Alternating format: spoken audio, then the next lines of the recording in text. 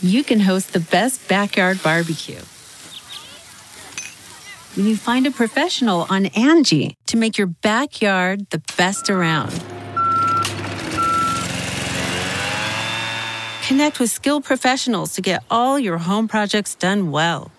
Inside to outside, repairs to renovations. Get started on the Angie app or visit Angie.com today. You can do this when you Angie that.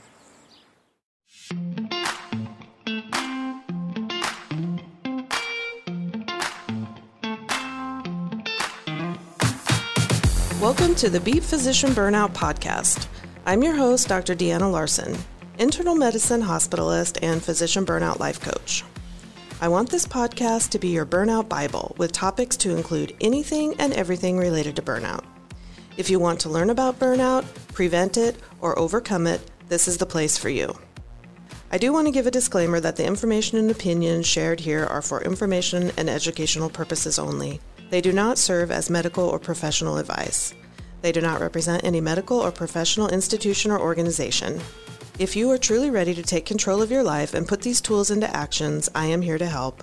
I have a free consultation call for any physician who is looking into coaching. Please sign up for a free consult in the link below. Episode number 8.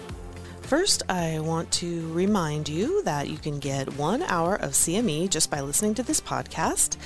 All you have to do is click on the link to my website, and each episode will have a little accordion section, and you just click on the CME link and register and answer 2 simple questions. It's actually just reflection questions about a way that you would use the podcast in your day-to-day practice, and then you can get credit. The second thing I want to tell you about is I am offering a free group coaching session every weekend, and you can find out about that if you're on my email list. You can also join my Facebook page, Deanna Larson MD, and I'm putting information about on that. It tends to be either Saturday mornings or Sunday afternoons, and anybody can get coached. And it's webinar style, so if you do not want anybody to know that you are on there, you will not be seen. If you want to get coached, you can come on with your face and voice, or if you just want your voice to be on there, you can just do that. You don't have to come on the camera. And sometimes we just coach. Other times I bring a little topic and present that, something that's a common in burnout. And some people have sent me in information about something they would like to hear about. And so a lot of times we'll do just a little presentation at the beginning. So please feel free to join me on that. So today we are going to talk about stress, and more specifically, stress today. I've been interested in learning about stress in our modern society, how it is different or changed throughout the decades, and most importantly, how we can prevent it or process it. I've found a book that I've been reading, and I want to share some of it with you. It's called Burnout. It's by Emily and Amelia Nagasaki. Honestly, I have not been able to get past the first chapter called The Secret to Unlocking the Stress Cycle. Every time I start to go on to the next chapter, I want to go back and reread this one. It has so much great information, and I feel like I just need to share it with you. So based on the title Burnout, you can guess the entire book is about burnout. It is, however, not specific to physicians. I love this quote. Dread is anxiety on steroids. And I think a lot of us feel so much dread today in medicine as physicians. Dread about going to work, dread about how we're going to get through the day. And they describe this as dread being the accumulation of anxiety from stress day after day after day, from stress that just never ends. And many of our jobs today have stress that we just really can't get rid of. I think we're all familiar with having a single stressful day, but what really happens when it's repeated over and over, and you feel like there's no end in sight? Sometimes the stressors are not even directly related to our job. As a physician, I think this probably sounds familiar, and much of our job is really unrelated to being a clinician, such as paperwork, administrators, insurance companies. The book gives the example of how a teacher may be more stressed by administrators and the paperwork and actually enjoy teaching the children. The next thing I want to make sure is that we differentiate between the stress and the stressor, because dealing with the stress is a completely different process than dealing with the things that cause the stress or the stressor. So the stressor is what causes our stress. Stressors activate our stress response system in our body to a potential threat. Often we cannot get rid of the stressor. We can't go into work and wish away a toxic boss. We can't suddenly get rid of administrators. Stressors can be external or internal. External stressors are more recognizable. This is work, money, our family. Internal stressors are often vaguer. Self-criticism, body image, memories, or the unknown future. Anything that you can see, hear, smell, touch, taste, or imagine that could harm you can trigger your body's stress response. Our stress response is the neurological, physiological, and hormonal shift that has evolved in our body when we encounter a threat to help us survive, hopefully. The book offers a few of these, and as physicians, we know there are many, many more. Increased blood pressure and heart rate to get more blood to our muscles so we can run. Decreased pain sensitivity, focused attention on the short term, and other organs are actually deprioritized, such as digestion and immune system. The main goal is still all of the body responses that you think of if you were being chased by a lion. This complex multi-organ response from our fantastic body still has the same goal from decades ago, to move oxygen and fuel into your muscles so that you can escape from a lion. So let's continue to play this out as you would have in the past. You run from the lion. Basically, there's two outcomes. You die or you escape. So let's say you survive. You run back into your village with the lion chasing you and you shout for help. All of your friends and family come out and help you kill the lion and you're saved.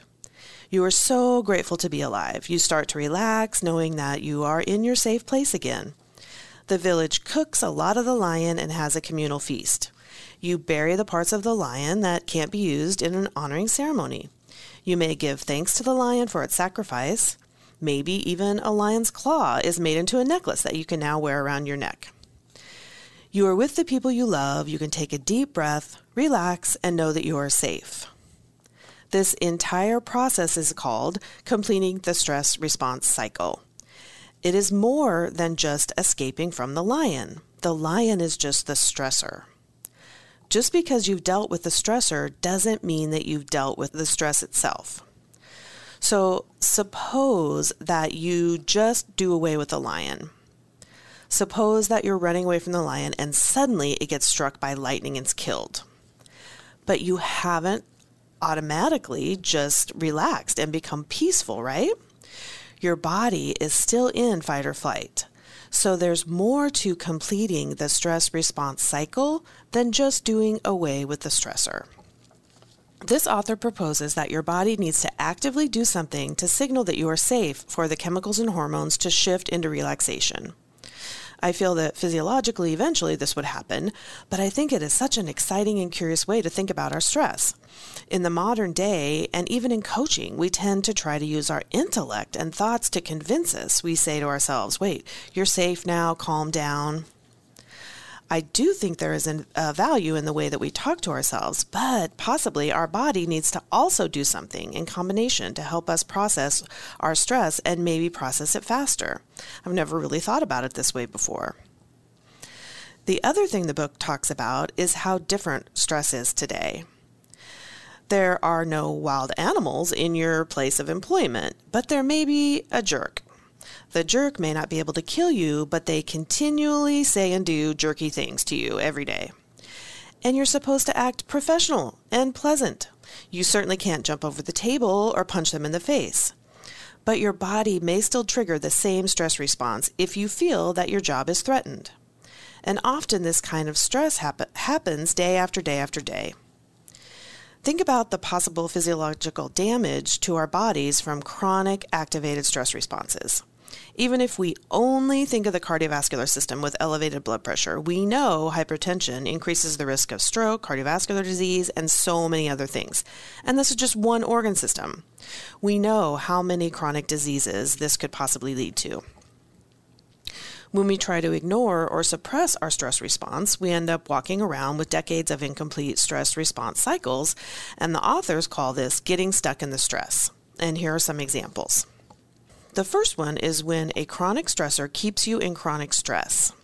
If you have chronic stress from your job every day that you really can't get away from, even if you find a way in the evening to complete the stress cycle, such as running or dancing, you do feel better afterward, but unfortunately you go back to the same stress the next day and the cycle begins again. We are stuck in a stress-activating situation. This is not always necessarily bad, but sometimes the amount of stress outpaces our capacity to process it. The second one is when our brain activates a stress response and we can't do the reaction because of the social appropriateness required today in our society. If we're really anxious or upset during a meeting and our stress response tells us to run, well, we're in a meeting. We can't just run. So we have to politely smile and hold all of our feelings inside. Sometimes people in the world also tell us that we're wrong for how we're feeling. I'm sure in medicine, we've all heard that it's not professional for us to stand up for ourselves. So next we're going to talk about ways that we can process our stress. So remember running from the lion? Of course, exercise and physical activity is the single most efficient strategy for completing the stress response cycle. Anything that moves your body enough to get you breathing deeply for 20 to 60 minutes a day on most days. Why? Basically, we need to recreate the activity that tells your body and brain that you have successfully run away and escaped the lion, and now you're safe to live happily ever after. In your body's language, you have to tell your body, which means moving your muscles, breathing deeply, working up a sweat, all the same things. So what about those of us who do not enjoy physical activity? And I have to admit it, this is me. When I exercise, it is not because I enjoy it. It is purely because I know that I should. And guess what? There are alternatives. So we're going to go through these. They talk about muscle relaxation techniques and activities. And there's two examples. The first one is a really simple one to start with. All you have to do is stand up from your chair, take a deep breath, tense all of your muscles for 20 seconds, exhale out, and shake out your muscles. And this really doesn't sound too awful, but it's not as good as exercise. And here's another example of a muscle tension relaxation technique that is given in the book. And this one is really fascinating to me. And I searched through the references to find more information, and I couldn't find anything. It combines this progressive muscle relaxation with visualization. I've never seen anything like this before. I Googled it, couldn't find anything, and I'm actually going to reach out to the author to see if I can get more information, because it is really fascinating to me, and I think it's a really unique opportunity. So, and the author says that they use this in everybody who really just won't or doesn't like exercise, or people who have disabilities who can't exercise. So here's the way they describe it.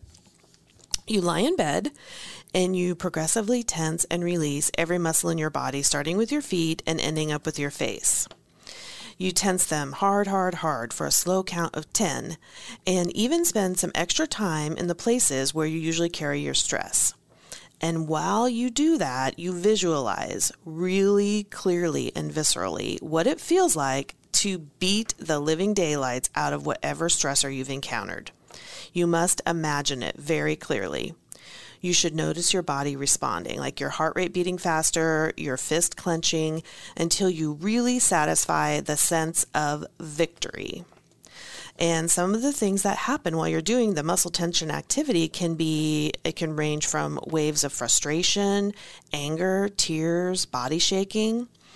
It's supposed to represent the release of the stress response cycles that have built up over time. I know it sounds a little woo-woo, but I am interested in more information. So I'm sure that a lot of people have heard the progressive muscle release exercise, and I've even heard of visualization techniques, but I've never really heard them together like this. Almost all of the visualization techniques are something in about making a peaceful place, like in the ocean or a happy place.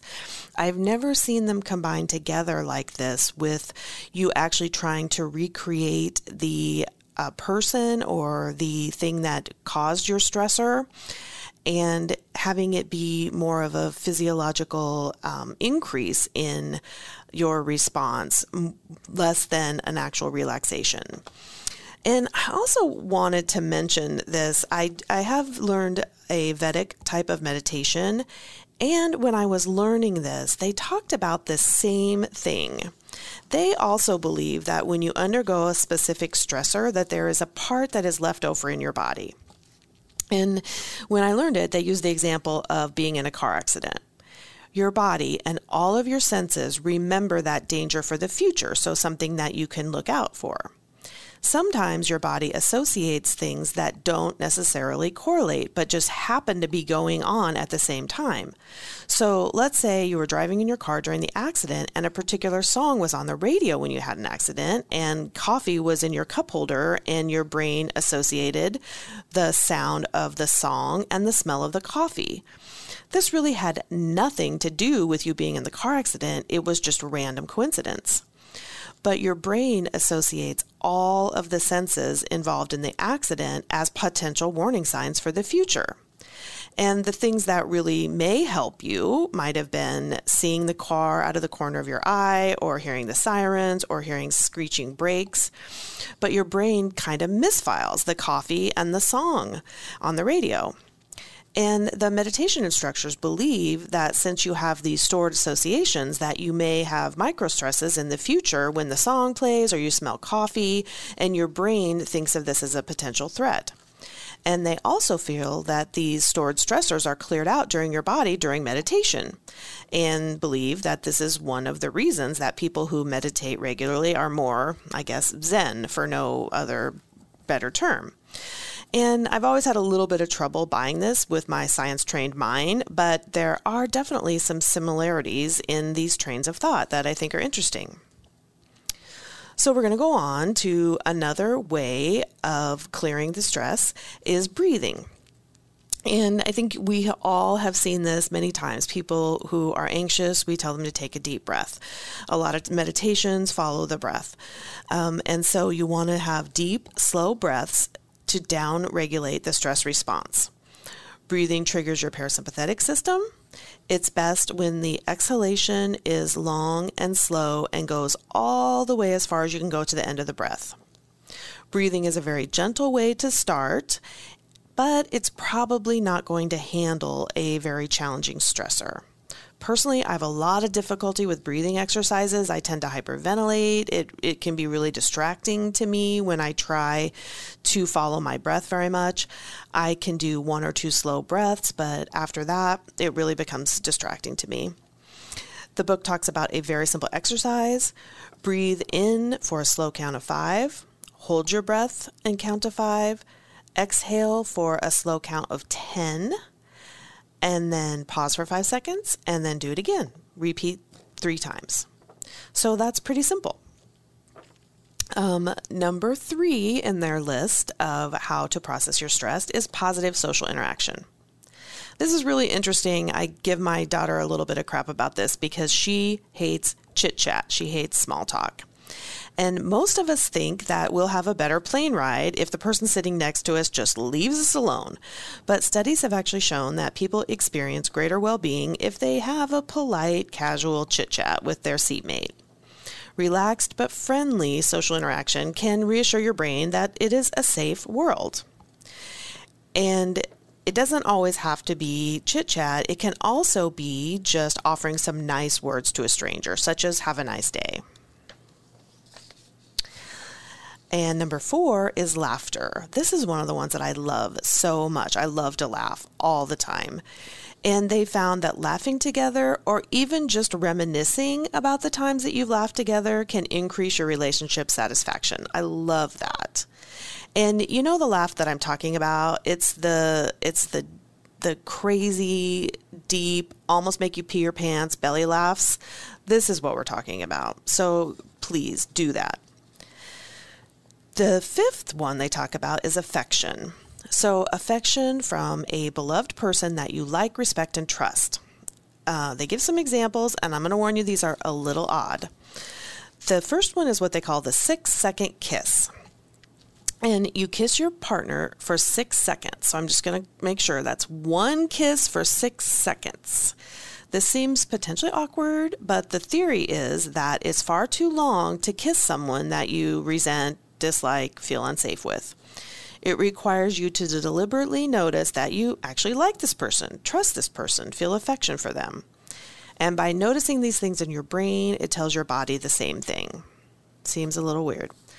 The second one is called the 20-second hug. Okay, so again, 20 seconds is obviously with someone that you love and trust. And it is a little bit different than the way we usually hug. Typically, when we hug someone, we both lean in and sort of support each other so that if the other person pulled back, they would sort of fall over. In this hug, they recommend that both people stand on their own and support their own weight and then just put their arms around each other. And studies have shown that this can lower your blood pressure, lower your heart rate, improve mood, and increase oxytocin. And again, it's sending the message to your body and your brain that you are safe and basically have escaped the lion. The one that did kind of resonate with me in the affection part of the book was that animals, pets, can be used to complete the cycle with affection. And I feel that we see this all the time. People who love their pets more than anything else in the world. So petting your animals and just being with them with affection can help process the stress cycle. Number 6 is crying. So where are my criers out there? I have always noticed such a feeling of relief after crying, and everybody makes fun of me. My kid thinks I'm nuts. And I even have my favorite crying movie list. And for some reason, it has just always helped me. And they have shown in this book that the movies actually help you go through the emotions with the character and allows your body to go through it too. The story kind of guides you through the emotional cycle. Isn't that amazing? And so, way to go. If crying helps you feel better, go ahead. And so the last one is what they call creative expression. And there are so many options here. Sports, painting, music, theater, all sorts of different things. But the goal is to create or even encourage big emotions. So I'm going to give the example of the one that rings the truest to me, and that is music, songs. And as a coach, almost everybody in my community thinks that writing and journaling is the best thing in the world. And I have to tell you, this just doesn't do it for me. I don't like my handwriting. I don't like reading back the things that I've written. And I'm not saying that journaling is bad. A lot of people love it, but it just doesn't work for me. And this is what I loved, I think, the most about this chapter is it gave so many options. There's something for everyone. So back to songs. Think about the first few months when you're falling in love with someone. Every love song seems like it's speaking and is written just for you. Same with sad songs after you have a breakup. Who has a breakup playlist, a workout playlist, or like I have a somehow prepare me for work playlist. I have a song that got me through my pregnancy, through my dad's death. I even have a song that feels like it was written about my coaching journey. And it's the lyrics that lead me through my feeling in a musical way and give me a chance to move through whatever big emotion I'm having. The book calls this a nice loophole that allows us to be emotional in a politically correct way. And remember, whatever it is, it needs to help you create the required emotion. Whatever it is for you, art, literature, music, anything. Take advantage of this loophole to process your emotions. So that's what I took out of this chapter, and I hope you enjoy it. I'm going to link it on my page so that if you want to read more, I promise I'm going to make it out of this chapter into the next one, and we'll share more soon. Thanks, everybody. Have a great day. A Huda Media Production.